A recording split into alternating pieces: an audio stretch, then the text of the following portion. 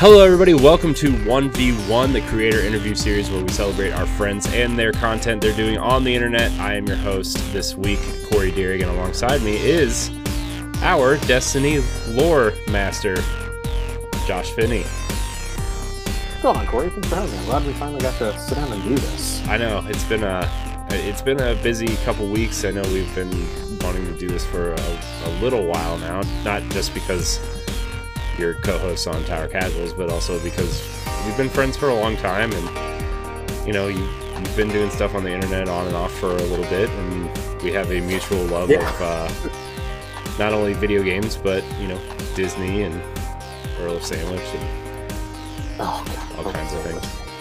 Oh man, y'all are gonna hear me go off on a sandwich. I mean, there's probably gonna be at least a half-hour segment on Earl of Sandwich, in particular, on this episode.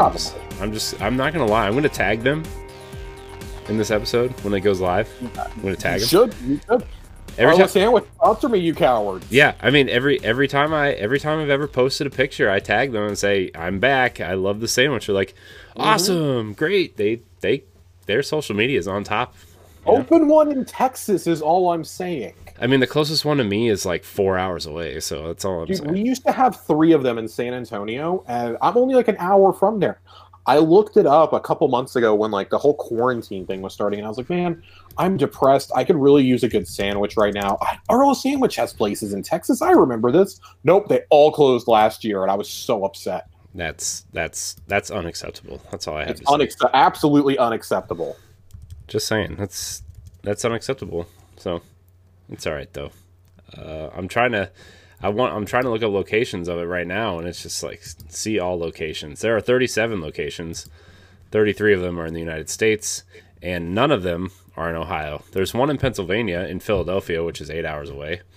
And you know, I might as well just get on a plane and go to Florida. Well, I'm not going to Florida. I'm saying, but you know. So, anyways.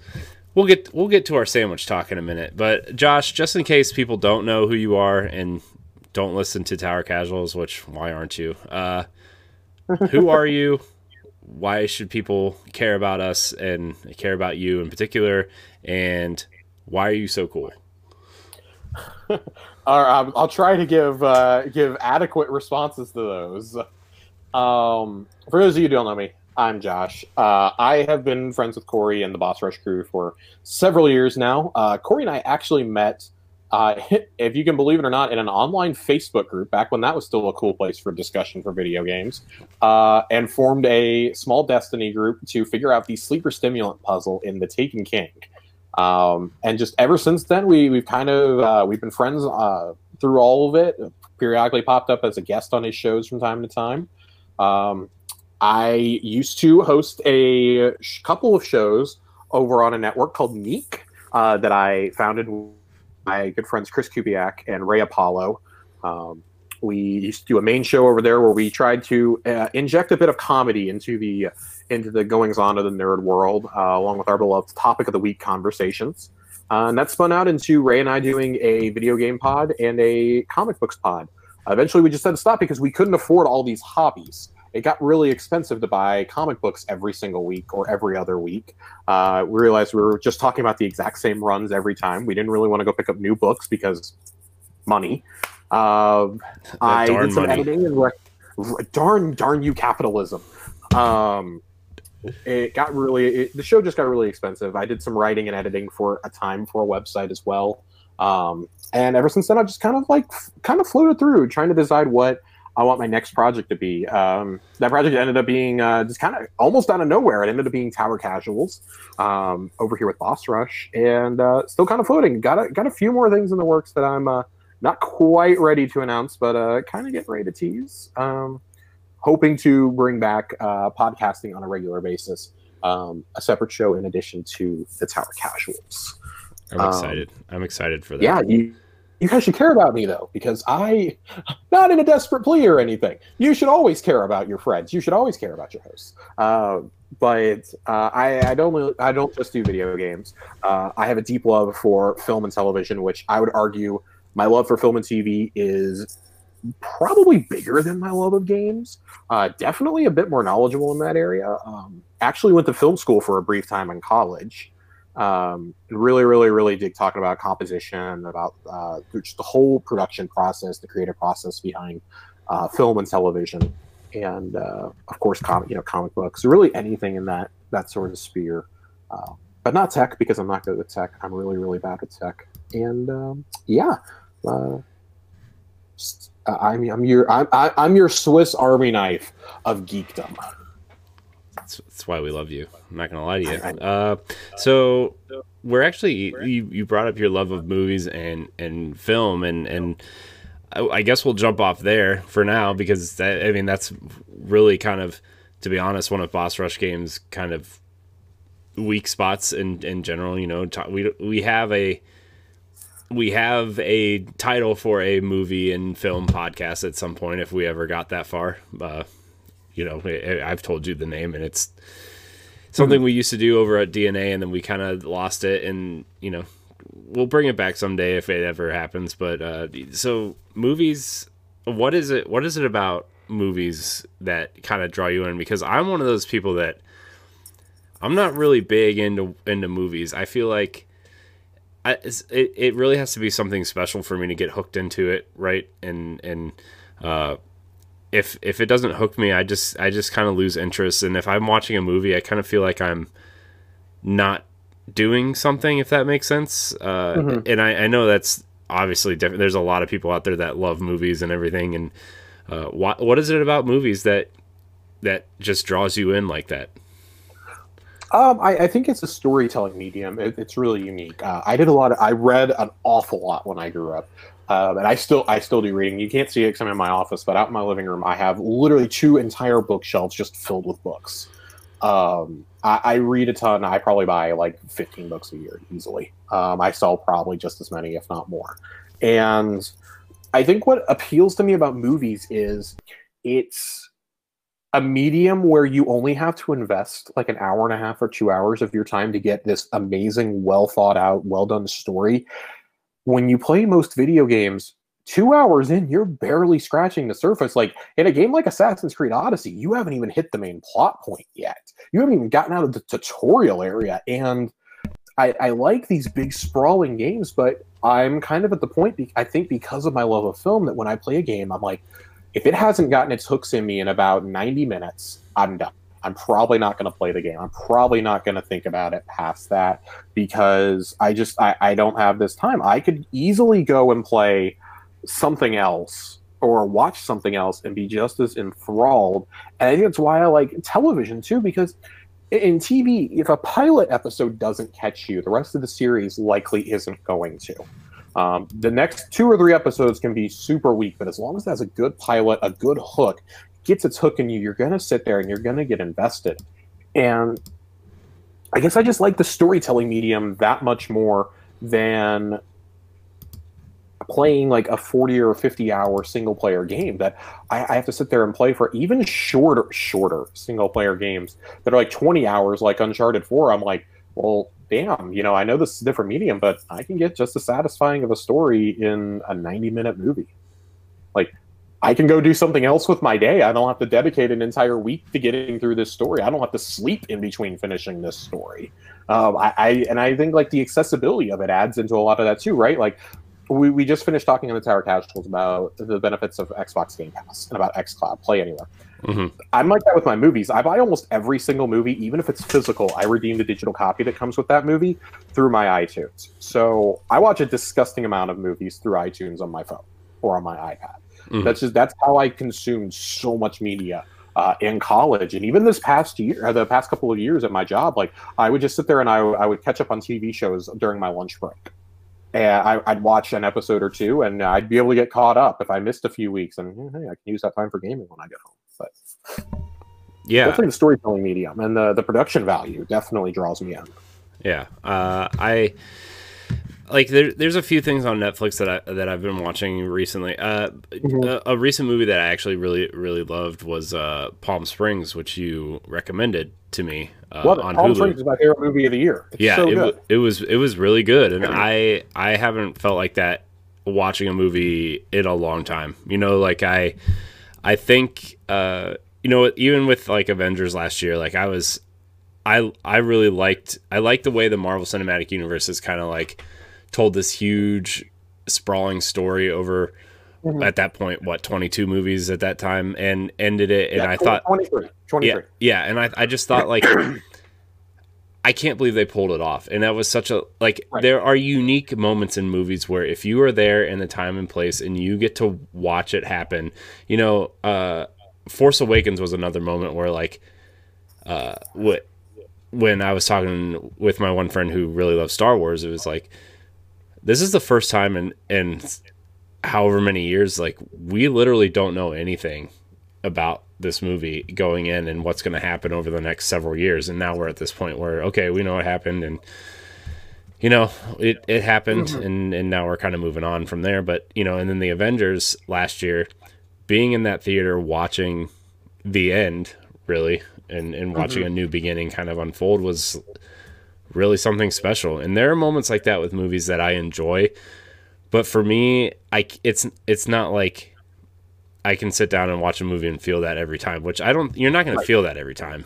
And you shouldn't. If you get that excited over something, like, if any medium, if it's watching a show, if it's watching movies, if it's watching playing video games, you know, even listening to an album or reading a comic book run, if you're getting that feeling every single time you sit down, or more than just a fleeting feeling, and you're like, you can sit down and have a moment of catharsis where you're like, this is special. This is something really special that's unfolding in front of me.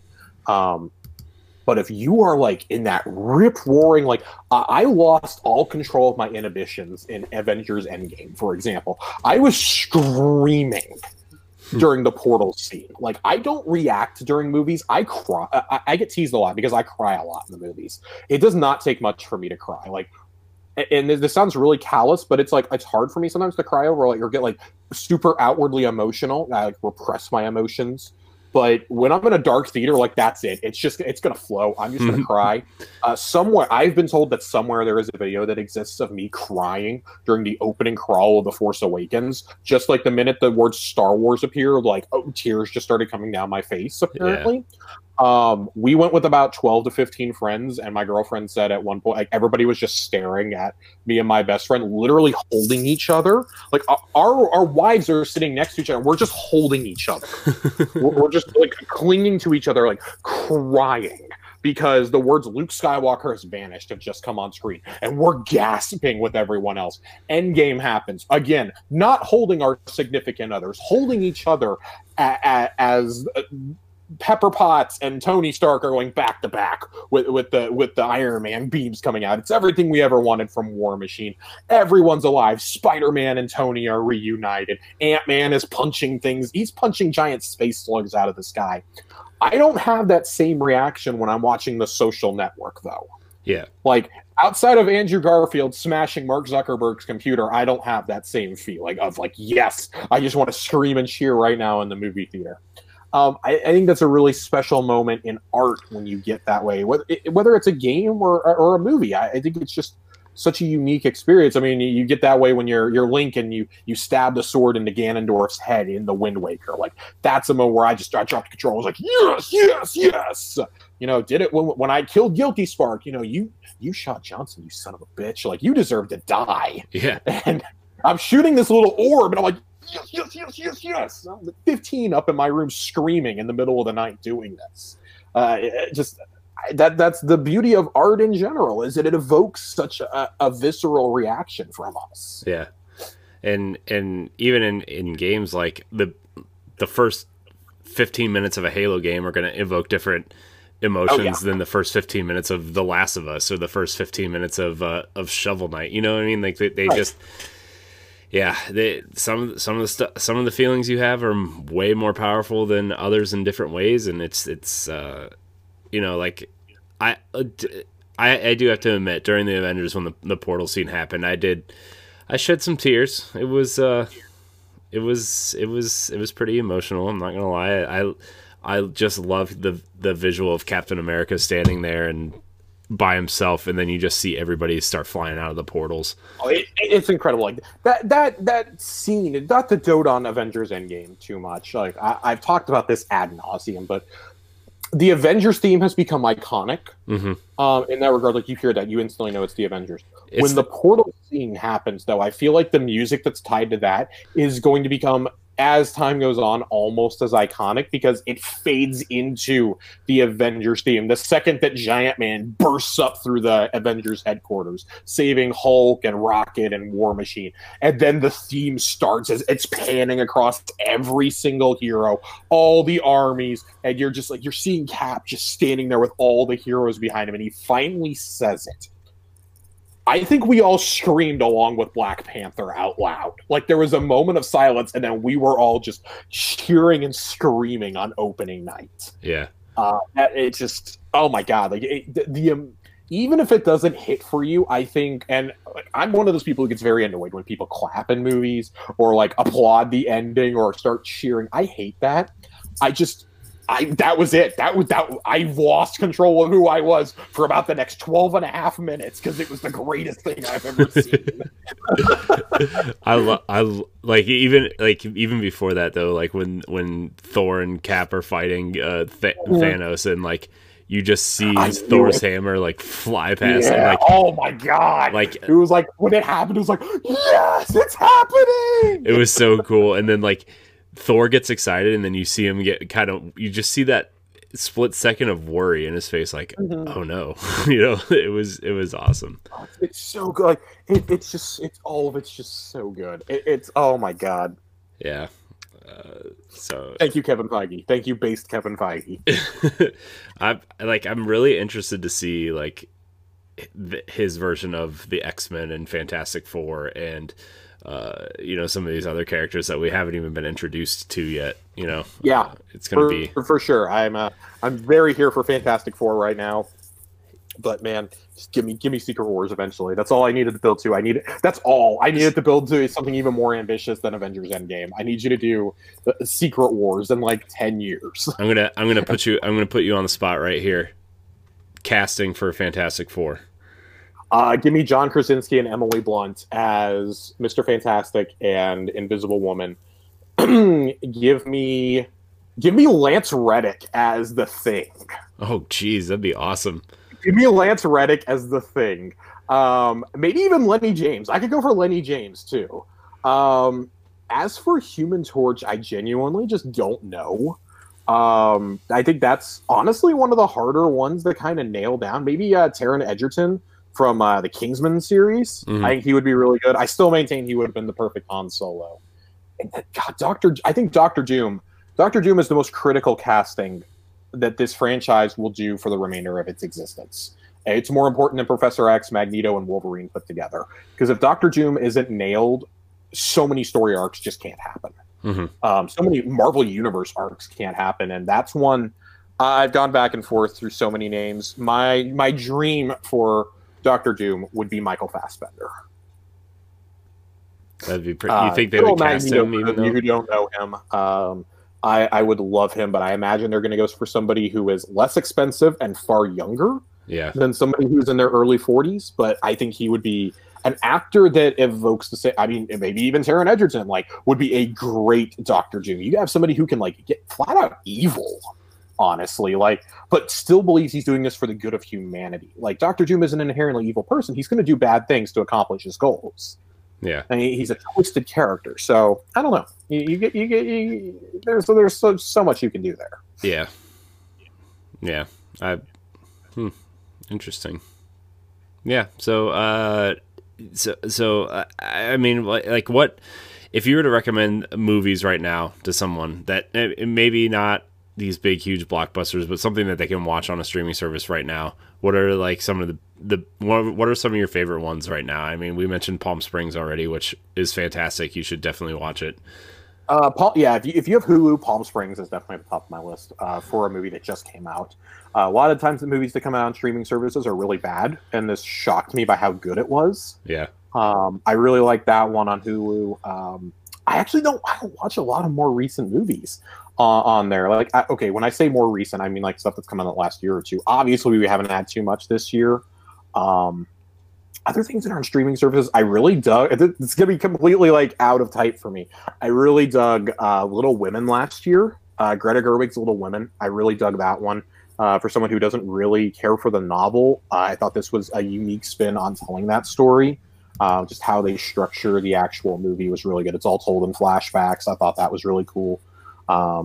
Their Greta Gerwig movie, which I believe is on Amazon Instant Video, Lady Bird, is basically what I imagine my life would have been if I had been an 18-year-old girl. Because a lot of the things in there were like, it's the same kind of like teenage emotions that everybody went through. I think if you went to high school in the 2000s, especially if you went to a private school. I went to a private Christian high school, so I understand a lot of those things. I understand some of the arguments with the parents, with the falling outs with friends, the reuniting, trying to get in with another group. The taste in music is there too, which is, I don't know what that says about me as a person, that I like early 2000s music a lot, but it's definitely there. And I think if I had to recommend something from Netflix, it would be it'd be The Social Network. One of my top 3 all-time movies. Nine Inch Nails does the soundtrack to a biopic that I think has only gotten more and more important as the decade has gone on.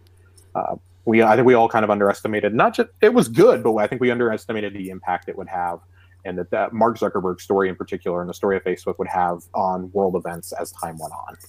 Yeah. I think it's an incredibly timely movie, and everybody should check it out. It is a movie about Facebook, but bear with me, and it's really, really good. Yeah. It's on our list. It's in our queue, I would say. But we're gonna kind of move on. So you used to do a comic podcast, as you said at the top of the show. So how did you get into like just comics and that kind of stuff in general? Like when you were little, were you just buying comic books? Like, I mean, so I actually had to like persuade my parents to let me get comic books. I was raised by my grandma and grandpa, who my grandpa would take me to a comic book store and let me get whatever, as long as I kept them hidden from my grandma. My grandma still has the opinion, 25 years later, that comic books are a waste of time. They don't teach you anything intelligible. They're not worth reading. God bless her, I love her, but you couldn't be more wrong. One of the greatest pieces of literature of the 20th century was a graphic novel called Watchmen. And I got into comics when I was probably about 5 or 6 years old. I had just gotten into Star Wars for the first time. And my grandpa was trying to help me find, like, I wanted to get Star Wars toys, and he didn't know where to take me, so he took me to a comic book store, of all places, and I found Star Wars comics. I bought a lot of Star Wars and X-Men comics that day. He let me buy them all from, like, the 25-cent rack, the back issues, and I probably had a stack of comics about this big, those are the only comics I had for, like, 8 or 9 years, probably, until I got into high school. And started bumming comics and graphic novels off of my buddies in high school. Got them taken up all the time by our teachers, because we'd sit there and we'd put the comic issues or the graphic novels inside of our textbooks and read them. And we'd get away with it, reading these comics that quite probably aren't going to be allowed in a Christian high school. Yeah, probably not. In the Deep South. So reading all that, and it was something I was made fun of as a kid for really liking comics. I was a huge X-Men and Spider-Man kid. Mm-hmm. I didn't get into the Avengers until Iron Man came out, maybe shortly after, and I just started reading anything I could get my hands on. That's kind of when I made the transition from being like not just a 90s Marvel kid, but I actually really loved DC up until that point. I kind of transitioned to being almost a full-time Marvel reader. I was like, man, these movies are awesome, but I also really like these characters and I want to read more about them. And, still teased a lot. And then the same people who were teasing me 2 years earlier, once I'm in college, are like, dude, what is happening? Who was that big purple guy at the end of Avengers? And I'm like, yeah, I bet you wish you didn't pick on this kid now, because now you need things explained because Wikipedia can't explain it to you easily enough. Okay, guys. I still remember seeing the first Avengers and gasping when I saw Thanos for the first time. And all the people in my theater, it's like 7 a.m. screening. They're like, these are all working people. They're getting ready to go to work. And they're like, what, who is that? And I'm like standing up, like giving an information session to my theater. Like, okay, that's Thanos. This guy's going to be around like forever now. Like, that's the most important bad guy in Marvel. And they just put him in as a tag at the end of the movie. I can't believe this. He was behind the whole thing. This is amazing. And, then 8 years later, I get the coolest ending to a series I've ever seen. So I was one of those people. I did not know who Thanos was because I didn't read any of the Avengers stuff either. I was reading X-Men and Ninja Turtles. I didn't have time for the Avengers. You know what I mean? Like the Avengers. I mean, up until the movie, the Avengers were very much like a C-list team. Yeah. Nobody cared about the Avengers. Nobody cared about. I had never even heard of Iron Man until that movie came out.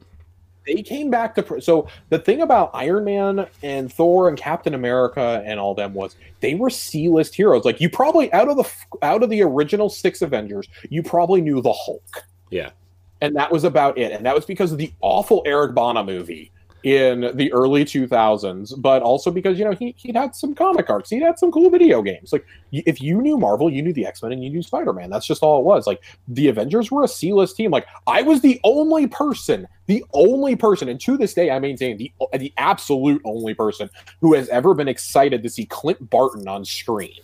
I am the only person who likes Hawkeye that I have ever met. And let me tell you something, just mwah, mwah, you are perfect, Jeremy Renner. You are a perfect Hawkeye. But I always liked the street level heroes. I started reading Daredevil as I got to high school. I found Alias for the first time. Yeah. Alias is the comic series of Jessica Jones. I found Heroes for Hire with Luke Cage and Iron Fist. Like I love those. I loved those comics. I love the shows. I like that they're bringing some of those characters into Disney Plus now. Like, give me Moon Knight. Give me so much Moon Knight. Give me so much Hawkeye. I love all of it.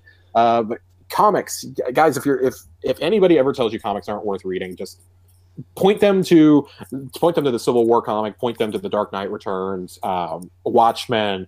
Jonathan Hickman's Secret Wars saga is the greatest comic story I've ever read. It's the greatest. Like I invested in this story for 4 or 5 years.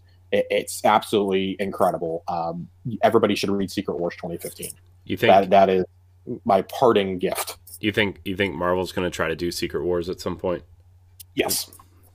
I'm a firm believer that Marvel has already set the stones to start building 2 Secret Wars, specifically with who they left alive and who they're confirming is coming in Phase 4, specifically with Natalie Portman taking over the role of Thor, or taking on the role of Lady Thor, really. Hulk still being alive, Doctor Strange still being very prominent, Black Panther only growing in prominence. They hinted at Namor, and then we know that eventually the Fantastic Four and the X-Men are going to come into it. And that's really all you're missing. You're really missing the Fantastic Four from being able to do the story right now. Yeah, so which they're coming. So yeah, they're coming. So yeah, Secret War, book it. 2028, we're getting Secret Wars. You heard it here first, guys. Check back in 8 years to see if I was right. Yeah, we'll clip out this. We'll clip this out. So, we're gonna kind of move on to since we're kind of on Marvel, we're just gonna transition into Disney.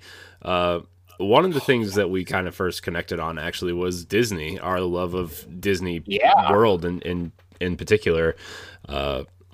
We've never been at the same time. It's always been like a week apart. Literally like weeks apart. Yeah. Multiple times now. Yeah. Like what, 3 times I think at this point now since we've known each other? 3 times we have been less than 2.5 weeks apart. Yeah. So, I mean, if honestly, I know your love is movies and film. If I wasn't doing stuff with video games, it would be Disney.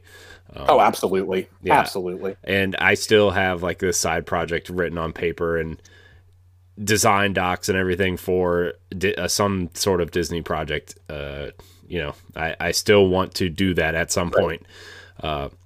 But Disney has connected us in an odd way. So what do you remember about your first kind of trips to Disney World? God.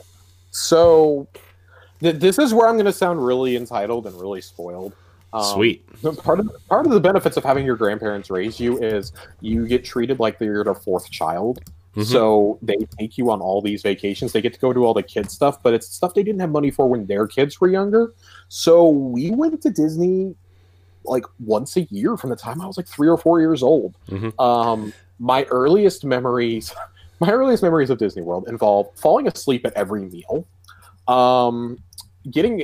just ridiculously sick, like our second or third time. And it spoiled the surprise. My dad was in the service. It spoiled the surprise of him coming back from the Middle East. He flew from the Middle East to Orlando to surprise us for my birthday. And lo and behold, he lands, and my grandpa's like, oh, by the way, we need you to go pick up medicine at a 24-hour pharmacy. Your son's throwing up repeatedly.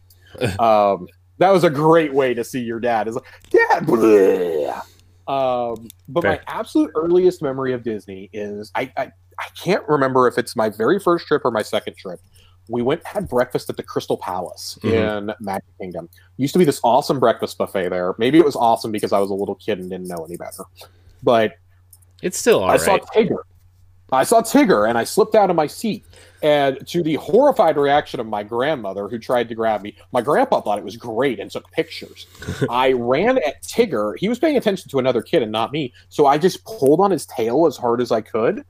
And it caused the guy in the Tigger suit to turn around, and it startled me so much, I screamed and ran across the restaurant with Tigger chasing me. In today's day and age, I think that might be a lawsuit on both of our ends. But I'm pretty sure I assaulted Tigger's tail, and that Tigger then tried to attack me for revenge.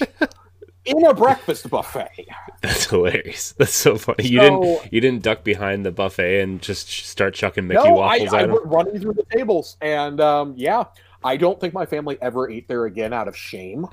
Even when my cousin was born several years later, when we took her for the first time, I was like 11 or 12, and I very specifically remember my aunt being like, "Oh, let's take Alyssa to the Crystal Palace," and the rest of the family was like, "No, we can't do that. Your nephew ruined that for all of us. We still have shame. We'll stick to Chef Mickey's. We can't do that. We'll go to the princess buffets or something." I mean, to be fair, Chef Mickey's is better than Crystal Palace. I mean, it's not even that it's like good food. It's about the ambiance and the experience. Yeah. Like, the only thing that's worth getting for breakfast at Disney World, you guys got to understand, is the Mickey waffles. Oh, yeah. Like, that's all that matters. Nothing else matters. It's that, and what's the quickest place you can buy alcohol the earliest in the morning in the Magic Kingdom. So, speaking of Mickey waffles, my dad and I took a trip earlier this year, right before Corona hit. We were literally right after my girlfriend and I went, like 2 weeks later. Yeah, and we were actually supposed to go the week that they closed, and my dad moved the trip up because he wanted to miss Spring Breakers, and we moved it up to the last week of February. We stayed at Pop Century, and I was so excited for Mickey waffles. Did you know that Pop Century stopped serving Mickey waffles? They are now just they're just the Pop Century logo waffles now. That's highly disappointing. And the Mickey shape is what makes the experience. I'm like, I don't want to eat a damn Pop Century logo. I want to eat a Mickey waffle. Okay? Right? So I was highly disappointed. But to be fair, they're still pretty good. But yeah, the Mickey waffles, like you said, the only thing worth eating for breakfast down there. It's amazing. Oh, that's it. I mean, like, you can find good pastries. You can definitely find good pastries. They're on every single corner there. You can find good coffee. You can't find Mickey waffles everywhere, though. You actually have to go and have breakfast somewhere to get the Mickey waffles. Our favorite place to go, we like to go to Sleepy Hollows over in the Magic Kingdom. Yeah. And get the giant Belgian waffle there. I'm partial to the spicy waffle sandwich. Yeah. I was about to ask you if you had the spicy chicken. Visualize this for a minute with me, everyone. A giant Belgian waffle the size of your plate. A big piece of spicy fried chicken and some slaw on there. You fold it over. It looks almost like a waffle taco. It's like a Choco Taco, but it's waffles and nothing like a Choco Taco. And it's incredible. You literally, I think I glimpsed the face of God, or in this case, of Walt. I think I glimpsed the face of Walt Disney there, and this is what he meant when he said, "This is the happiest place on earth." It is a transcendental moment when you have your first spicy waffle sandwich, my friends. Did you get it with the coleslaw on it? I've had it both ways. I prefer it without the slaw because I'm not a slaw person. Yeah. But man, it's so good. We get waffles at Sleepy Hollows at least once or twice a trip. Once in the morning, and then that'll be like our dessert for a Magic Kingdom at night. We'll get it before we leave during fireworks to go catch the bus because nobody else is on the bus. I mean, that's the time. I mean, to be fair, the fireworks or we are ride good. The monorail and watch them. If you've never seen the fireworks, you should definitely watch them. But if you've seen them, you've seen them, and you need to catch the bus because you will be standing in line for at least an hour or two, depending on when you go to catch the bus back to your resort. It's, yeah. Just gonna say that. But going back to first, like, kind of like first trip memories, like my very first memory of Disney World, we were staying at the Polynesian, and I was like, because like you, I've also got spoiled with Disney trips growing up because my mom worked for Disney up here. Okay. There was a Disney owned Disney store at our mall, which they used to be all over the place. Now I don't think they're all that around. I don't know, but and there is one a mile from my doorstep, my friend. Okay, so they are still around. Okay, so she used to work there, and just for being a Disney cast member, she would get discounts. So we would go like 2 or 3 times a year. And my very first memory, we were staying at the Polynesian, and I stole a Tigger stuffed animal, and my parents had to go back and pay for it because I stole it. So there you go. All right. So Corey was shoplifting from a young age, and I was terrorizing Tigger from a young age. All of our stories revolve around Tigger, apparently. Yeah, that's not good. No, I'm almost afraid for when your daughter's old enough to remember if she's going to terrorize Tigger too. I know we were planning on taking her this year. But the Rona. Yeah. This is not the time to go. I don't know if you've been watching anything on Disney. Like I watch the Disney food blog a lot, and I watch a lot of YouTube stuff on Disney that's happening, and it's just like, it's not a good time. You couldn't pay me, even if I lived down there with an annual pass, you couldn't pay me enough to go. Yeah. So I love going, but I will gladly go next summer when it's safer. Yeah. So, but also continuing on the food track for a second. Yeah. The rise or the rise of the, not the rise of resistance, the Galaxy's Edge, the wrap there, the Ronto wrap, both of them, the breakfast one and the regular one, are easily the best things I think I've ever eaten at Disney. The breakfast wrap, yeah. So I have to take this back. I said that the Mickey waffles were the only thing worth eating. I gotta tell you that the absolutely incredible breakfast Ronto wrap definitely puts that to the test. It is so good. I really, really, really love I like the breakfast one better than the lunch one personally. Yeah. The lunch one definitely still good, but if I'm going to Galaxy's Edge and I'm getting a breakfast Ronto wrap. I'm getting blue milk. Not green milk, blue milk. The green was fine. It was fine. I prefer the blue one, definitely. And I'm going to the cantina. Yep. I'm absolutely 100% going to the cantina. My friends, even if you don't drink, the non-alcoholic drinks are so exquisitely made there. It's incredible. The drink that I had was the fizzy tauntaun. And it had like a peach Ciroc, peach schnapps, something else in it. And the foam on the top is what really made that drink. It was this fizzy foam that, like, when you put it in your mouth like numbed. Mm-hmm. Like your lips, your tongue, everything. It was like Pop Rocks in foam form, but better. Like, and it tasted like peach. It was so good. And when I asked the waitress how they made that, she just smiled and broke the immersion. She was like, well, that's Disney magic for you, and walked away. And you know what? Let me tell you, my friends, it really is. It was incredible. I'm so happy that I got it. Every single drink is made differently there, though. It's so weird. Like, if I wasn't drinking too much already, I definitely will when I go back and I'm spending $15 a cocktail. Yeah. But it's so worth it. Like, you can't go in there and be like, oh, I want to get an old fashioned or I want a gin and tonic. Like, no, it doesn't work that way. You have to order something off the menu because it's all pre-made, with the exception of like the garnish on top. Mm-hmm. But all the garnishes aren't edible, which is really cool. Like one of the tauntaun drinks has like a cookie in it. It's whack. And for all of us who went to Star Tours as kids, Captain Rex is back as the DJ, and it's the coolest thing. I know, it's pretty awesome. I was because I hadn't been on Star Tours since they changed it, and now I C-3PO is your pilot, and I'm like, that's boring. Yeah, I don't really care. But like we just went in the cantina to walk around and look because it wasn't busy and they were letting people do that. And I was like, oh man, there he is. There he is. I got really excited. My dad's like, what are you doing? Because like my dad's not big into Star Wars and doesn't really pay attention. Right. You know, I mean, I love my dad to death, but he just, you know, he's just not that guy. The moment that I felt like I was in Star Wars, we walked into the cantina for the first time. We had a table reserved. We walk in and we're going to our table. As soon as we walk through the threshold, Rex starts talking, and then out of nowhere, literally you hear the and it goes into like a club remix of the Cantina band song. Oh, really? And everyone is going nuts, cheering and clapping and laughing. And I'm like, this is Star Wars. Yeah. I'm in Star Wars now. This is what a Star Wars bar would be like. This is awesome. I love this so much. Yeah, I think the moment I felt like we were kind of like in the movie or whatever, it was like the first time we were riding Smuggler's Run. It was at night. Yeah. Like the steam from the Millennium Falcon was like coming out of the bottom of it, and like we were getting on.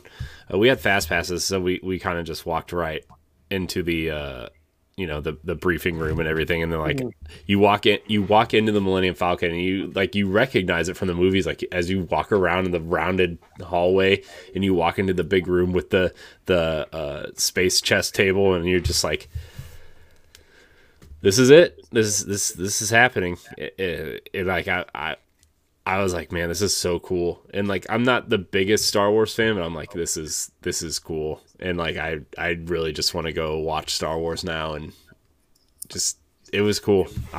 They really did an amazing job making you feel like you were there. Yeah. That's the best land. That's the best land they've ever done. Yeah. And I said the exact same thing when they made Avatar, when they made Pandora. Mm-hmm. This is just, it's incredible. You walk through there and you feel like you're in an outpost. You really do. And the rides tie into that too. Like you're taking off and leaving, coming back to the spaceport when you do it. You're going off world, as they call it. It's just one thing after another. It's so cool. I do think they're going to eventually abandon setting the story permanently between episodes 8 and 9, just to give them some flexibility with characters, maybe with some different versions of Smuggler's Run eventually. But man, Corey, did you guys get a chance to do the Rise of the Resistance? Yes, we did. So here's the story with the Rise of the Resistance. We got there, and we were like 2 minutes late, and we were in boarding group 134, and they only board like so many during the day, like so anything after, like, I think that day anything after group 80 was like extra groups. And so we were there, and we kind of like went back to the resort, and we went to another park because you could check the status on your phone, and we were like, okay, well, we might as well just go somewhere else. We're not going to stay here all day since we're actually planning on going back the next day. We didn't get on, and we were like, okay, well, it sucks. And we were like, well, we'll get it next time. And then my dad, later that night, my dad's like, you know what, let's just get up early, let's just go again and do it. And we got on within an hour the next day. Yeah, it's one of the most amazing experiences at Disney. Like, I think the only thing I've ever done at a theme park that rivals that is Flights of Passage. Yeah, over at the Animal Kingdom. Yeah, that was awesome too. Like, we got to do that too. And like, my dad has a disability pass for a lot of it, so and it didn't work for Rise of the Resistance, but we did get one for Flight of Passage, which was so awesome too. Like, this was your first time doing flights too, right? Yeah, like, because before this past time, the last time I went was a week before Pandora opened. And, yeah, and like it was like cast members and special guests only could go see Pandora. And my wife and I at the time, we were like, let's just try to go. Let's just try to see what we can do. And I mean, as soon as we tried to walk in, somebody stopped us, and we were like, we were trying to play dumb. We're like, oh, what's over here? So, but yeah, Rise of the Resistance is a must do down there. And Flight of Passage is a must-do. Like, Rise of the Resistance is a completely canonical story in the Star Wars universe too. Yeah. Not like Star Tours. Like, it's an actual story that takes place between episodes 8 and 9. Like the hologram tech in there is in the pre-show is incredible. Yeah. It looks better than in the movie. Yeah. I can't believe they actually replicated that. Yeah. And you feel like you're actually being captured and being taken to an interrogation cell. Like the actors are all jerks to you. Yeah. That are first order officers, and you get in, and when you're actually escaping, like we got really lucky. We got to do it twice, and both times, thank God, all of the animatronics actually worked. Nothing was broken. Nothing didn't work. Nothing wasn't lighting up on the walls. Seeing Kylo Ren pop up in front of you was genuinely terrifying. Yeah, that was, dude. Everything, so cool. Everything was working when we were there too, Yeah. and like after you get through that first kind of room where like Rey kind of talks to you and like BB-8 and everything, everybody's giving you instructions or whatever, and you go outside and you see Poe's X-wing sitting there, and you're getting ready to enter the transport ship, and you get on, and like it's kind of like the thing kind of takes off, and you like all around, like the screens are simulating or what's happening outside, and you see the X-wing battle and everything, and you get pulled in, and then when you get off, like you're being arrested, right? And you walk into like the big chamber where all the stormtroopers are standing, and you're looking out into space, and you're seeing TIE fighters fly across the sky, fly across space, and then you kind of go stand in line to ride the real ride or whatever, and like nothing was broken, nothing like broke down or anything.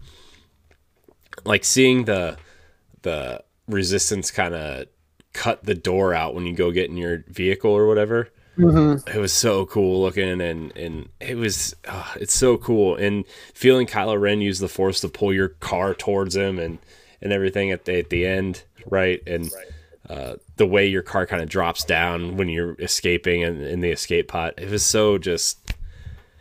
Man, I don't even know how to explain how cool it was. It was definitely one of the best experiences, for sure. It's absolutely incredible, and not just for fans of Star Wars, but I think for fans of just like good story. Like this sounds kind of weird to say, but good storytelling in a theme park ride. We were talking about earlier about how movies and games and TV and comics all allow for these different kinds of mediums. Like we're getting to the point now with technology and with storytelling and writing and shared universes that theme park rides are starting to get there. With the Millennium Falcon, with Smuggler's Run, with Rise of the Resistance, with Flights of Passage. Like you're starting to get these stories like in these larger universes, and I'm really, really stoked for Avengers Campus opening up at California Adventure next year, because it was supposed to be this summer. I was supposed to be there like in 2 weeks, and it's not happening, obviously, because it's not going to be open, and Star Wars Celebration got canceled out in Anaheim. But they're doing a Spider-Man ride, they're doing a Doctor Strange magic show, they've got the Guardians of the Galaxy ride out there, it's technically canonical. They're doing an Avengers ride where you go to save Wakanda from Thanos and the Outriders. Like, I'm here for all of this. This is all so cool, and it's allowing these IPs to tell stories in a way that other places like Universal really didn't allow the Marvel properties to do. And like they're getting there with Harry Potter, but they didn't allow their other properties to do it. And I think that's something that sets Disney apart from so many of these other theme parks, is you feel like you're actually living in these worlds. Like you're a guest in them. They're not a guest in yours. You're a guest in theirs. Even if it's just something full of animatronics, like Splash Mountain or like the Haunted Mansion, you still feel like you are immersed in that world. Yeah. Haunted Mansion, by the way. Man. The best classic Disney ride. Oh, dude, hey, hello. That's awesome. That's amazing. It's awesome. So, yeah. But yeah, I mean, Disney is just it's a special place. I know people have their problems with Disney, and sometimes it's warranted. And some of it is completely rightful. Like we're both sitting here getting like really giddy talking about Disney. They do have some practices that are not just questionable, that are just flat out bad. They shouldn't be open right now. I think it's really irresponsible, personally. For the workers and for the guests. I understand that you are a business, you have to make money. You're bleeding like $30 million a day easily. You don't have any movies out there to help offset the revenue. You can't just drop Black Widow. People, just drop it on iTunes, it'll be okay. Like, no, it doesn't work that way, guys. Like, not enough people are going to buy it for it to be remotely worth doing that. Now, if we get into like December and still can't have things open, okay, I think we'll see some form of desperation with like that and Mulan and some of these that they know they'll make like several $100 million off of just from VOD, jack up the VOD price a little bit to like $30, and okay, yeah, people will still buy it. It's still cheaper than going to the movies with 4 kids, and then put it out in the theaters proper once they can open them. But sooner or later, they're going to have to start releasing things internationally. Like, that's just the nature of business. Yeah, and I think they said Tenet is going to open internationally recently. Yeah, I'm curious to see if anything opens internationally at this point. That's a whole nother conversation. Yeah. But yeah, Disney, some questionable practices, but some of the greatest memories of my life have been from Disney. Yeah, including Earl of Sandwich. Oh my God. Okay. Have we reached the Earl of Sandwich segment? We have. Officially? You know, there's other things about Disney, but we can save that for a different podcast. Maybe this Disney project, you will come on and we can talk about that. But Earl of Sandwich is by far at Downtown Disney is one of now there's 33 locations in the United States. Okay, it's almost all of them are in California though. Yeah. There's 8 in California and 10 in Florida, so that should tell you everything you need to know. But it is single-handedly one of the greatest oven-baked sandwiches you will ever eat in your life, my friends. Oh, it's so special. I've never had a bad meal there. I've never had a bad sandwich. Yeah. It took me years, and when I say years, I mean probably close to a solid decade of trial and error to figure out statistically what the best sandwich offered at the Earl of Sandwich is. And my friends, I'm here to tell you today that it is in fact the Hawaiian barbecue sandwich. That is, you get shredded ham, you get diced chicken, you get tangy barbecue sauce, and of course, yes, my friends, you get the pineapple on there, all smashed onto a bun and toasted to delicious crispy goodness. Not too much crisp, it's just barely enough crisp for it to make a difference. And it is so good. Whenever I go there, I buy at least 2 or 3 sandwiches. I eat one there. I bring the other 2 home. They go into my freezer for a really bad day. And let me tell you, as long as they're not freezer burned, they still come out pretty good. They usually don't make it longer than about 24 hours, though, because I just want more Earl of Sandwich. If it was around here, I would eat there like I eat at Chick-fil-A, which is like once a week. If I ate there, that would be the only place I would request gift cards for. Oh, what nice restaurant do you guys want? We don't want nice restaurants. We want Earl of Sandwich. That's the nice restaurant, my friends. Let me tell you.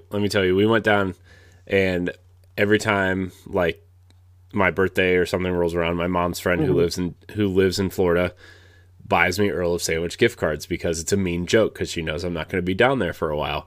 But when I do go, when we went this spring, we had 75. How many times did you eat at Earl of Sandwich on your last trip, Corey? 3, 4? Okay, so we ate there 3 times, and then I bought a bunch to go to the airport and eat at the airport. So every time my parents go, way more than I get to go now, like because they're old and retired and they get to do things like that. And every time they go, I make them bring me home sandwiches. And every time my dad gets stopped at security because they think that these long, silver wrapped round things are bombs. And they are actually just Earl of Sandwich sandwiches. And I make them bring me home like 4 or 5 sandwiches. The amount of times I've had to unwrap a sandwich at Orlando International Airport is truly staggering. Yeah, it's at least twice a trip. Please just put one after security so I can just start buying it at the airport instead. Yeah, that would be great. But we ate there 3 times. Every time we eat there, I get 2 sandwiches. We had $75 worth of gift cards, my friend. Oh my Lord! So we had to use them on this trip, of course. Oh, of course. I had a Hawaiian barbecue. I had 2 originals, which is the roast beef, cheddar, and horseradish. You can't go wrong. You say, oh, well, that's just Arby's. No. Yeah. This is if Arby's was actually like real sandwich. This is if Arby's was edible. Yeah. So I got 2 of those. I had the Earl's Club, which is a classic. I love the Earl's Club. Love the club. I had 2 BLTs, which are amazing. I mean, I don't know if you've ever had the BLT. It's actually like I have. You have? Yeah, the process of trial and error, my friend. Yeah, okay. 10 years of sandwich tasting at the Earl's. Yeah, so I had a BLT, and then, just for the heck of it, I threw in a ham and Swiss, and I was like, this isn't bad either. So I'm just saying. Genuinely have never had a bad meal there. No. we attempted to try something different because we always get the Earl of Sandwich, usually on the day that we get there, because we're usually getting there like midday, and we don't go to the parks on the first day. We get there midday or towards the evening. We'll get sandwiches there. We'll hang out in downtown Disney for a while, and then we'll go over to the pub. We'll go to Raglan Road for dinner. That's usually what we do, actually. Honestly, yeah. And then on our last day, I typically stop for a pint. I do it in reverse order. I stop for a pint at Raglan Road or a drink, and then we go get sandwiches before we head to the airport. And man, let me tell you something. I've never not seen the line go out the door there. I've never seen this for a sandwich place in my entire life, but the service is so good and so quick that I don't even mind. Yeah. I don't mind sitting out in the hot Floridian sun if it means I'm eating at the Earl's. Yeah. Actually, we the first time, not to cut you off, the first time that we ever took Chelsea, that her and I went, our very first vacation together, I found out she'd never been to Disney, and I'm like, you're in your 20s and you've never been to Disney. So 23, 24, we went to Disney for the first time together, and we stayed at Saratoga Springs. In number 2, which you can see the Earl of Sandwich from that building. Yep. The amount of sandwiches we ate on that trip, the amount of overpriced sandwiches we ate, it was so worth it. Yeah. She didn't understand why I was so excited for this sandwich place. And then she understood after taking that first bite. And it was just like, it's a transcendent experience. It's like so good. You've ascended to a higher state of being once you've eaten at the Earl of Sandwich. It's so good. And like, I had a very similar experience with my wife because she had been to Disneyland, but she had never been to Disney World. And World is so much better than Land too, by the way. Yeah. I don't understand. Like, I've never been to Disneyland. I want to go someday. I would like to go someday. I have. It doesn't compare for me. Yeah, no, I just want to go just to go. You know, I know, for me, I know Disney World's going to be better. Like, it just is. Well, I think Land might be better if you're a kid, or almost equal if you're a kid. Because, I mean, Magic Kingdom and Disneyland, they almost cancel each other out. You have, like, Star Tours and Galaxy's Edge in Disneyland now, which is cool. Let's go to all in Cars Land, right? Yeah, and you got that over at California Adventure. They finally reworked that entire park. It only took them 20 years to do it. Seriously, watch the Imagineering story on Disney Plus. That was so good. It was so good. I've watched it twice. So good. Oh, yeah, dude, we've watched it at least twice. So good. But I think as you become an adult, Disney World is infinitely better. And not just because of the variety of activities to do, the different parks, the multiple pools, the golf. Yeah, I like golf. So golf, the water parks, things like that, like water sports, all that stuff. You can also drink your way around the world at Epcot. And that's how we spent Easter Sunday 3-4 years ago. And then we proceeded to just ride the monorail back and forth from the Transportation and Ticket Center and Epcot for a solid hour trying to sober up so that I could call us a cab. And it is genuinely just such a great experience, because you might think, oh, well, Germany's going to be the only place there, or, you know, the UK. Oh, no. Actually, surprisingly, we went during the Food and Wine Festival one year. Oh, my Lord. And you get that there's a little pavilion in China that sells this, I forget what it's called, but it will knock you out if you have one, and you will just die if you have two. I forget what it's called, but we had sake. She never had sake before. She also doesn't really drink a whole lot, so that was kind of me exposing her to different kinds of international beer and a little bit of wine. Like, I definitely like wine more than she does. And we got to Japan, and I was like, "Hey, we're gonna try sake here. We're not gonna get Kirin Ichiban. Like, I can go buy that at home. Like, I keep that in the fridge occasionally. That's like the Budweiser of Japan. We're getting sake." And I was like, "We're gonna get cold sake. I don't really like hot sake too much. We're gonna get cold." And I then quickly realized, because I've never had cold sake, I'm like, I want to try something different. Hot is definitely the way to go for sake. You can't do cold. Cold is just bad. It is atrociously bad. And I took a sip of it and was like, nope, don't like it. She, on the other hand, downed it and was like, that's great. So we found out that she doesn't like beer. She doesn't like wine. She doesn't like cocktails. She likes sake. It's weird. Yeah. But it's hilarious. Like, it's a great place to go to try international food and drink. Yeah. It's the Joy of Tea Pavilion in China. And Joy of Tea. Okay. And it's called the Canto Lupi is what it's called. And it's cantaloupe juice and vodka, and it will knock you out. That sounds terrifying. It burns. I can't do vodka, so that's not fair to me. Everybody has one drink, and mine is either vodka or tequila. So it does not go well. My favorite thing though is the grapefruit beer over in Germany is kind of the go-to for me.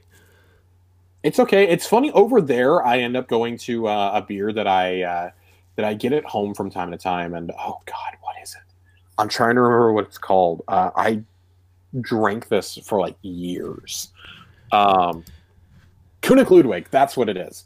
König Ludwig, which a mutual friend of ours, Chris Kubiak, introduced me to for the first time years and years ago down in Pensacola, and we downed an entire 6-pack in a night because we both liked it so much. That actually has become, if Chelsea's gonna drink a beer, that's the kind that she likes. Partially because of the memory, but partially because it's actually really easy to drink. So yeah, nice. That's been our subtle change from the Earl of Sandwich to the joys of drinking your way around Epcot. Yeah, I mean, even it's so weird to see, like, because like the Magic Kingdom, you used to not be able to drink anything over there. Like, there's no alcohol over there at all, and then you go to Epcot, and now even Hollywood Studios to an extent is like you get that blue milk with the tequila in it or whatever. It's just incredible. It's incredible. Yeah, that you want to talk about a pick me up in the morning. That is it. That is it right there. I am a fan of the breakfast cocktail, of the breakfast beer. I am a fan of all of it, and there is nowhere better to do it than at the Mouse's house. Yeah. So, but we're gonna kind of move along here. Just because it is getting late, and we just want to make sure we get some of the stuff in. So, podcast roots, Neek the podcast. You were from Neek originally.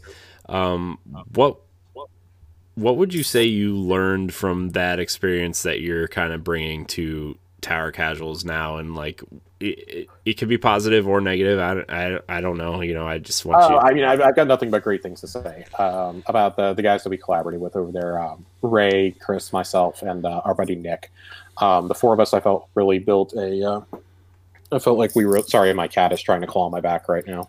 I felt like we really built something good over there, and I think for me, it was what I took away from there was the confidence in how to lead and steer a conversation, and how to plan topics, how to really like kind of control the conversation a bit, to not just sit there and wait for a prompt, but to kind of be free to speak my mind a little bit, and to kind of help plan shows out a bit more and not just leave it to somebody else. It's something that I like to not to like dictate the way that conversations happen, but I learned how to moderate a lot over there. And I think that that's something really valuable that I've tried to take other places and other shows I've come to in the years since.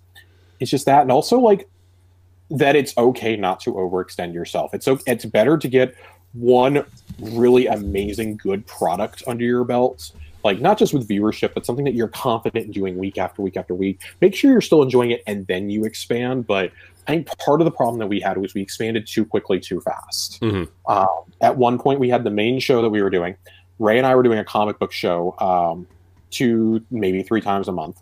I had a video game show I was doing every time. I only did that every time there was a big new release, but it involved us playing through a big AAA game, and then me and somebody else even have had to be a guest sitting down and discussing it. There was an anime show going on at one point with Chris, Ray, and another one of our friends, and it became too much. Like we had something almost every day of the week, and it became really, really hard to promote our content. I felt like we spread ourselves a little bit too thin, and I really think if we kept it that one main show, maybe one other one, maybe done the comic show or done just the video game show, that it would have been better. And I also learned the value of that sometimes less is more. Mm-hmm. When it comes to panel guests. Like when Age of Ultron came out, we were about 6 months into doing this show, and we had like 8 or 9 people on that episode for a giant panel discussion, and it was this long, chaotic, like 2.5 hour long show. Mm-hmm. Trying to get everybody's opinions in there, and it just didn't work. And that kind of showed me, like, I think one thing I learned was our one-on-one conversations we had, much in the style of Tower Casuals, is that if you have two people really sharing their opinions and they occasionally bring in a third guest, I think that's just so much better for discussion and for getting to know your audience, the audience getting to know you. And you occasionally have that guest voice to shake up the dynamic a little bit. Like every week doesn't need three people. It's not an IGN show. It's not a Podcast Beyond or a Kind of Funny or something like that. It's, it's a couple friends getting together, two, sometimes three friends getting together, sitting around their webcams, talking about things that they're passionate about. And I think that it allows everybody to have an equal voice. The more voices you add into that mix, the more difficult it becomes to do a coherent show, I think, at times. Yeah. No, I definitely get that, because like that. I mean, I think that was before Boss Rush. Most people know I was part of a group called Nerds Gone Rogue, and I feel like that problem was we kind of overextended ourselves, and not everybody was on the same page, and we, overextending was kind of the big issue there, among other things. That's why I've been taking Boss Rush kind of slowly, and I know we are doing kind of a lot, but we are in a place where, we don't all have to be a part of everything. Obviously, we have a team that everybody's on the same page, and everybody knows that they're not obligated to do everything or anything that they don't want to do. And, it's kind of, and that's why I took last week off, right? Because I was like, okay, I'm kind of feeling it a little bit, kind of feeling that kind of doing too much type thing. So I just took last week off, and guess what? The shows went on and they were great. I think the Boss Rush episode that went up today was great, and I had zero part of it except for posting it, and the Nintendo Power Black episode that's going up tomorrow, right? It's great. I wasn't on and it. I think that's the important part of being a content creator, is realizing your limits and pausing to take a minute to reflect, and just, even if it's just taking a week or a show or two off, especially if you're on multiple shows, to kind of go, okay, I need this as like a mental recharge. I want to take a break. Like I liken playing an ongoing game like Destiny to this. I take breaks periodically so that I don't start resenting it, so that I don't get burned out. Resentment is a bad word. So I don't get burned out as quickly on something that I truly love doing. When it's become a part of my weekly routine, sometimes I just need to step back for a couple weeks, like step out of my fire team for a little bit and then come back. And I think that's part of what doing it with a smaller crew really helps in content creation is, you're still going to get those days where, okay, I got to take a break, but I think you're less likely to do that, or that if you need to, you've got another host who can pull somebody else in and have another great one-on-one, have another great discussion.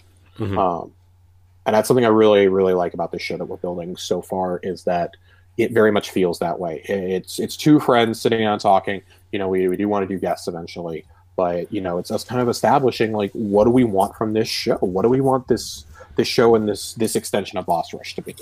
Yeah, and I really feel like Tower Casuals is where most of the time we're in and out and within 45 minutes. You've been building the show, setting up the doc and everything with the lore corner and raid report and favorite drops and everything, and it's a great cadence. I feel like this week in particular, we finally hit a good cadence of like, this is definitely the setup of the show moving forward. That, tonight was like, I feel like this is the setup of the show moving forward. And I love that feeling when you finally see the show becoming what it's going to be. Right. We've been doing the show for 2 months, and we had a hiccup here and there, and now that it's just us two, and like you said, we want to bring guests on at some point eventually, and I think that'll add a good wrench to the mix, right? But right, especially on weeks when there's not much news. Like, it's an evolving game, sure, but even then, like, especially going into Beyond Light, like there's going to be a couple months where there's not going to be a lot to talk about. Yeah, and it's just seeing the show becoming what it's going to be moving forward, just that moment where it clicks, right? It's just like, oh man, this is going to be great moving forward now. And yeah, man, I'm really excited that you decided to do Tower Casuals with me. I've been wanting to get back into a Destiny podcast for a long time, and I'm not as into it as I used to be, right? Like my very first podcast was a Destiny podcast, the DNA Weekly Strike. way back when House of Wolves was coming out. And, I remember. Yeah. It ran for 63 episodes, right? It was a fun show. And, you know, we kind of got in a place where my co-host didn't want to do it anymore, and then it just kind of fizzled out, right? And I've tried to bring it back two or three times since then. And like, you know, I was thinking about the Destiny show, and I was like, okay, maybe not. And I was like, you know what? Why not? And I'm so glad that you decided to do Tower Casuals with me. It's been I love it. It's brought joy to my Monday nights, honestly. Like just sitting down, talking about the game that I love, even though I can't play it every night for 4 or 5 hours a night anymore, right? But like, that's why it's called Tower Casuals, right? Is because I play it casually, but my brain loves the game like a hardcore player, and I want to talk about it, you know, and I think that's what's great about it. And you bring such a great part of Destiny to it with the lore stuff. To me, the most interesting part of Destiny is the lore, and I love watching Byte videos. I love reading the lore books. I love looking at the art books and stuff. Like, and you said, like, just sitting back. Sometimes I forget I'm even on the podcast, just listening to you talk about the lore, and it makes me so happy. I don't know if that's a good thing or a bad thing. No, it's a great thing. And I'm just like, oh man, like we were talking about Mara and Aldrin, right? And I was just sitting back and like I had questions, and you answered them like right away. I'm like, oh man, it's awesome. So, well, thank you. I appreciate that. I mean, so just kind of to maybe hit on this last note, Destiny has been in both of our lives for a long time. Memories of Destiny. What are some of the best things? What are some of your favorite things that you've done in Destiny? I mean, I've probably got like 4 or 5 that I want to hit on here, just like real quick, like bullet points. Yeah. Definitely the first moment for me, like where I think I fell in love with the game. The game was fun before this, but when I really fell in love with it was the Vault of Glass. Doing the encounter to open the vault was unique, but I was like, okay, we've done some stuff in Strikes. Okay, this isn't anything too special yet. And then you get to the Oracle room. You do the jumping down to the Oracles, and just entering that big cavern for the first time, it was like, whoa, what is this? I've never seen anything like this in a shooter before. And to this day, like I mean, they've eclipsed that raid a couple of times now, I feel, with King's Fall, with Last Wish, with Garden of Salvation. I think all 3 are superior to the Vault of Glass. But I'm such a trip for nostalgia. I'll never forget walking in there for the very first time and going, oh my God. Like, another one I would say probably is the first time that I fired up the beta. And I immediately knew within like 90 seconds, like, this is going to be a game that I'm going to lose dozens, if not hundreds of hours to. I never imagined it would be into the thousands. Yeah. But I remember saying to my best friend and I were both playing it at the same time. We were playing it together, actually. And we both said it at the same time. We were like, this is the evolution of Halo. This is what Halo needed to evolve to. And I stand by that years later, you know, using my using my golden gun for the first time that day. It's like, oh my God, this is so cool. You know, he was a warlock, you know, they're hurling a Nova bomb for the first time was just amazing. And, you know, all this stuff, it was so cool. And I don't know if I really had any more moments like that in Destiny 1. I definitely like seeing Oryx and King's Fall for the first time. You're like, oh my God, like I just went through all these encounters. I just went through this giant jumping puzzle, and now I still got to kill this guy. Being torn between worlds for the first time in that raid was really awesome. The sleeper stimulant puzzle, of course, you and I became friends over that puzzle. Doing that was the first like community puzzle, and trying to figure it out, trying to figure the Court of Oryx out. Learning that we had to get the 2 knights to stand next to each other, and now it's just like such a rudimentary technique that like if you don't know how to do it, you're ostracized by the community. I mean, you just had to do it for the Ruinous Effigy quest. I mean, right. I mean, if you're trying to get the you have to do it for the contact events. Yeah, you have to do it every couple of weeks. Yeah, it's all the stuff we learned way back in Court of Oryx is coming back into play now. I think that's probably it for Destiny 1. I mean, Destiny 2, of course, you know, seeing Riven for the first time in Last Wish was just terrifying. But it was this incredible moment where like I'd seen like Riven's face before, but I'd never seen the actual part where you're like you're on the elevator going to see her, and I'm like, oh my God, what is this? Oh my God, like I didn't know you ripped out the heart at the end and had to relay race it out of there. That just seeing that for the first time was awe-inspiring. And the fact that every time I've completed a raid for the first time, up until Spire and Eater, I completed with the same friend every single time for the first time. My best friend since we were 12 years old. We started playing Halo 2 together when we were 12. The week it came out, his older brother went and bought it, and we started playing together. Bungie's been a part of my life for over 15 years now. For 16 years this November, Bungie has been a major part of my life. Like, the amount of time I've spent with Bungie games is almost old enough to vote. Like, next year technically will be, because I played Halo 1 for the first time in 03. So yeah, almost going on 17, 18 years of being a Bungie fan, and they find new ways to surprise me. I get that there's problems with the game, but man, some of my favorite video game memories ever have been from freaking out with friends, from last second clutch raid finishes.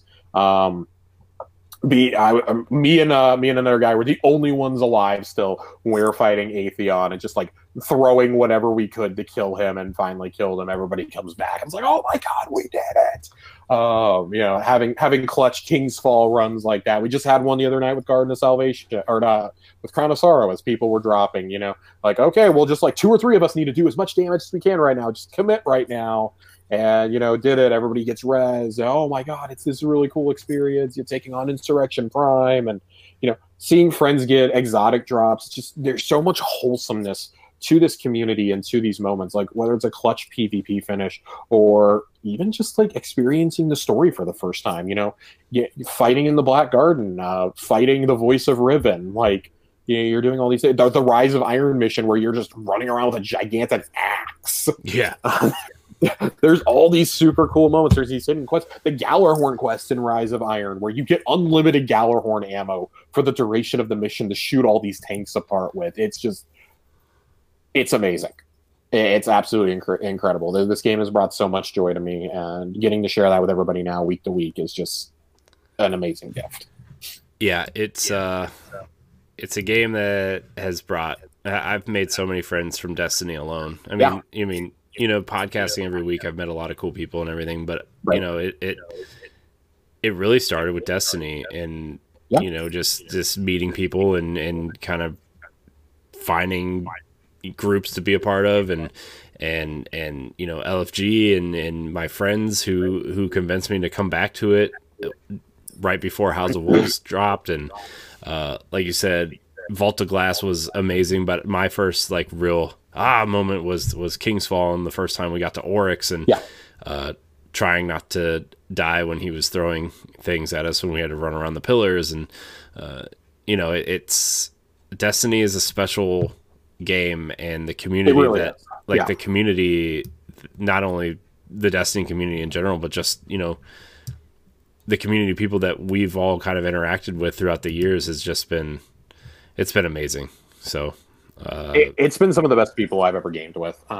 There's a reason why like most of my friends list is people that I've met through Destiny or who play Destiny. Of course I've got friends who play other things that I've just known forever.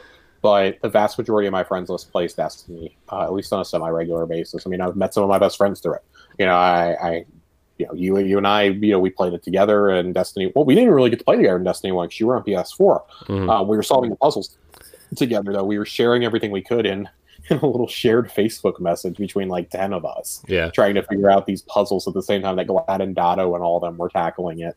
And then that led to last summer actually, I met the group that I play with now pretty regularly just through a random Reddit post. My friend John was looking for people to play with. He's like, hey, none of my friends play. I'm looking for a clan to join. I'm like, hey, there's only a couple of us, but you're more than welcome to come hang out with us. We're looking for people to play with too. And that resulted in bringing like 6 people along with him eventually. And now we all play together. I play with him and our buddy Phil pretty regularly. We always do the raids and the in-game content together, and it's already a special game, but I don't feel like you get the full experience of a game like Destiny. Unlike Halo, I feel like Destiny is best experienced with friends. With Halo, sure, you can still enjoy the campaign, but you got to do the multiplayer for the full Halo experience. Bungie games are so heavily dependent on a community, on a vibrant community, and I think that's what continues to make those games special. Like, it's less about the actual, like, I love the story, I love the lore, I love the gunplay. It's 20 years later, they're still the best in the business at it. Yeah. But there's something that never felt right about a Call of Duty, but it feels inherently right when I pick up a battle rifle, or I pull out my my gnawing hunger, or my Gallarhorn, my falling guillotine. Now I've become a sword man, but I get that feeling I don't get in other shooters. Yeah. I'm getting this awesome story, I'm getting awesome gameplay, but it's a community too. Like, it's not just my friends. I mean, the community event of watching the Almighty blow up is one of the coolest things that's ever happened in that game, even though it's just a test bed of things that are to come. Like, we're all just hanging out in the tower, all emoting, watching this happen. Like, everyone's popping out their best chair emote or their popcorn emotes to watch this thing blow up and maybe kill us all. Like, we don't know what's going to happen here. Yeah. And I think things like that are just what makes this so special and so unique. Yeah. Yeah, it's a unique game for sure. And I mean, some other games have hit some of the aspects of Destiny, like I think Fortnite, the Fortnite community hits some of the aspects. Halo definitely hits some aspects, but Destiny just the total package of what Destiny brings to it's players truly unlike anything I've ever done before in a game. Yeah, exactly. So we're gonna wrap up here. Just your final thoughts on the gaming community, the Boss Rush community, and your place in it. Like, how do you feel about what you're doing here, and how you kind of want to wrap up your thoughts here? I love it. Thanks to you and Ed and Jesse for inviting me in and welcoming me in. Not just the Tower Casuals, but having me on Arsenal X, on the Boss Rush podcast. I love being a part of the community. I've gone through patches in my life that have made me debate if I really want to podcast and create content anymore. Some pretty rough areas, notably about 2-3 years ago. I went through a pretty cathartic moment where I was like, I don't know if this is worth it anymore. And this community and the people who interact with it have proven to me that, yeah, this is something I still want to keep doing. And not just not necessarily that I want to grow beyond it. It's that I love interacting with everyone. I mean, we're already making friends, through doing this show. We've already made so many connections, through former Mixer partners, through Twitch partners, and I love it so much because it's like we keep coming back to it's a community. It's not just people who happen to play a game together. It's not just daily active users. It is a community. You find that close-knit group of like 10, 15 people, and those are the people you run with. Those are the people you want to raid with. They're the people you want to go trials with, that you want to play comp with, that you want to just you want to just screw around in the tower with. You want to go hump the Titan statue next to Zavala with. You want to go to face that wonderful nightstand. They're the people that you want to go to the seasonal events with. You want to bake the cookies with them. You want to do crimson doubles with these people, and you don't get upset with each other when you fall short. And I think that in a lot of ways, the Destiny community is also emblematic of the community that Boss Rush is building, because we do that except with podcasts here, with content, and it's not just you and Jesse and Ed and me and Celeste. Like, it's not just us. Like, it's not just our thing. Like, we may be the voices on it. It's not us. It's ours. It's everybody's. Like, that's the purpose of being in a community. I hate using the word family when it comes to online communities. That kind of rubs me the wrong way. But I think when you describe it as a community, like, when you're in a community, everything is shared, and that's what it is. Like, we may make the content, but we all share in the creation of it. Like, there's something you want covered. Like, we want to do that. We want to have those discussions. Like, we put out a call for questions for the Tower Casuals every week, and we sometimes question, sometimes we don't. That's the nature of doing a show like that. And it becomes about a shared experience. Like, not to keep repeating myself, but that's what it comes down to. And I think that's what I love so much about this community and going forward. Like, I want to be part of building that up. I want to help build up, not just here, but like, I want to build up positive communities. We have enough negativity going on in the world right now. And I'm guilty of being very negative. Like, I'm guilty of being a negative Nancy a lot, but I think we all are too. What I mean? Yeah, I think it's hard not to right now, but just hearing the reception of how people have responded to Tower Casuals, and people like friends being like, I don't even listen to it, but you said you were doing a show again, and man, it makes me kind of want to jump in and play. Like, dude, do it. Come play with it. Like, it's free on Xbox. New Light is free. Come play. Come come suffer in Gambit together. Come play some Iron Banner. Come play some Mayhem with me. I'll show you to play Breakout, I'll show you how to play Breakout. I'll show you how to do raids. Like, I want to share this with my friends, and if that means redoing the same content over and over again, cool. Like, as long as it's not Crown of Sorrow, I'll do it. Yeah. Crown of Sorrow. That story was so funny, by the way. But yeah, I mean, I feel like, just to kind of wrap it up here, I feel like it like I felt that way probably about a 8 or 10 months ago of like, I don't know if this is really worth going through this anymore, and just creating stuff. And right. I had a long talk with Ed, and a little bit of a talk with Jesse, but mostly with Ed, because we've been podcasting together for 6 or 7 years at this point. Right. And we were just like, I was like, look, man, I don't know if I can really do this. And he's like, no, we need to be the positive force in this negative world. And like, when we started Boss Rush Up, we were just like, look, we have to have 3 things. We need to be positive, we need to be constructive, and we need to be inclusive, and have a community that shares those same values. And that's kind of how we've approached it. And for the most part, not everyone that we've done stuff with has been, part of that, but you know what I mean? Like, for the most part, I feel like we've done a pretty good job of having a great community that is positive and reaches out and shares and gives us questions and gives us feedback, and all in a constructive, positive manner. And now Tower Casuals is becoming the same way. We have a community that is very positive and happy to jump in and play, and nobody really yells at each other for messing up and everything. Like, it's just right. I'm glad I stuck it out, and I'm glad that you decided to come in and stick it out with us too, because it's this show is nothing without you, honestly, and I'm glad that you decided to come in and be a positive force in our community too. So, well, thank you for that. I appreciate that, Corey. Because I think you're a great person. I think even Ray. I know we haven't really touched on him either, but like he's a great guy. Like, he helped found Boss Rush, and Ed has been a positive force, and Jesse, and adding Celeste to the mix. And now we're talking to LaRon, who has been a great asset to have on our team now too. And it's just like, everybody who's currently on our roster of team is just been a fantastic force to work with. And it's just right. I don't know if I've ever loved making content more than I do right now. And that's, It's definitely the best experience I've had. I didn't know if I would capture that feeling I had at Peak ever again, and I think through doing Tower Casuals, I'm starting to feel that again.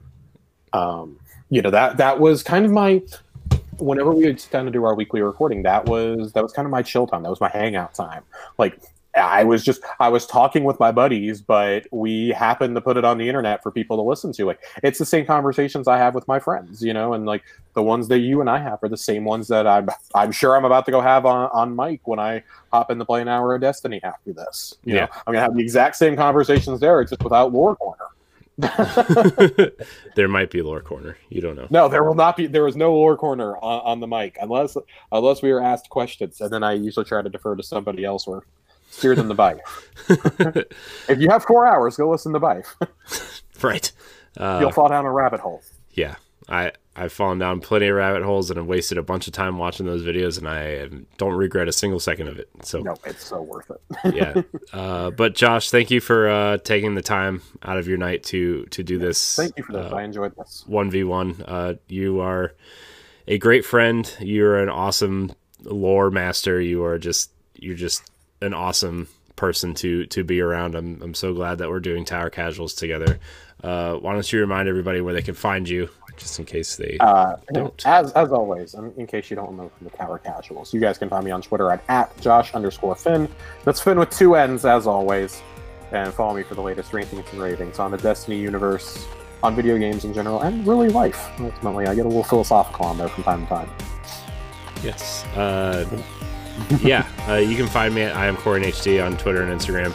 I want to thank everybody for watching this episode of 1v1. You can check out all of our 1v1s now on its own separate podcast feed or on the Boss Rush podcast feed on any of the podcast services you listen to it on, or on YouTube, or on our website at bossrushgames.com. Thank you, Josh, for joining me tonight. And remember, everybody, play games, be better, and celebrate your positive creators out there. Thank you guys so much for watching, and until next week, we love you.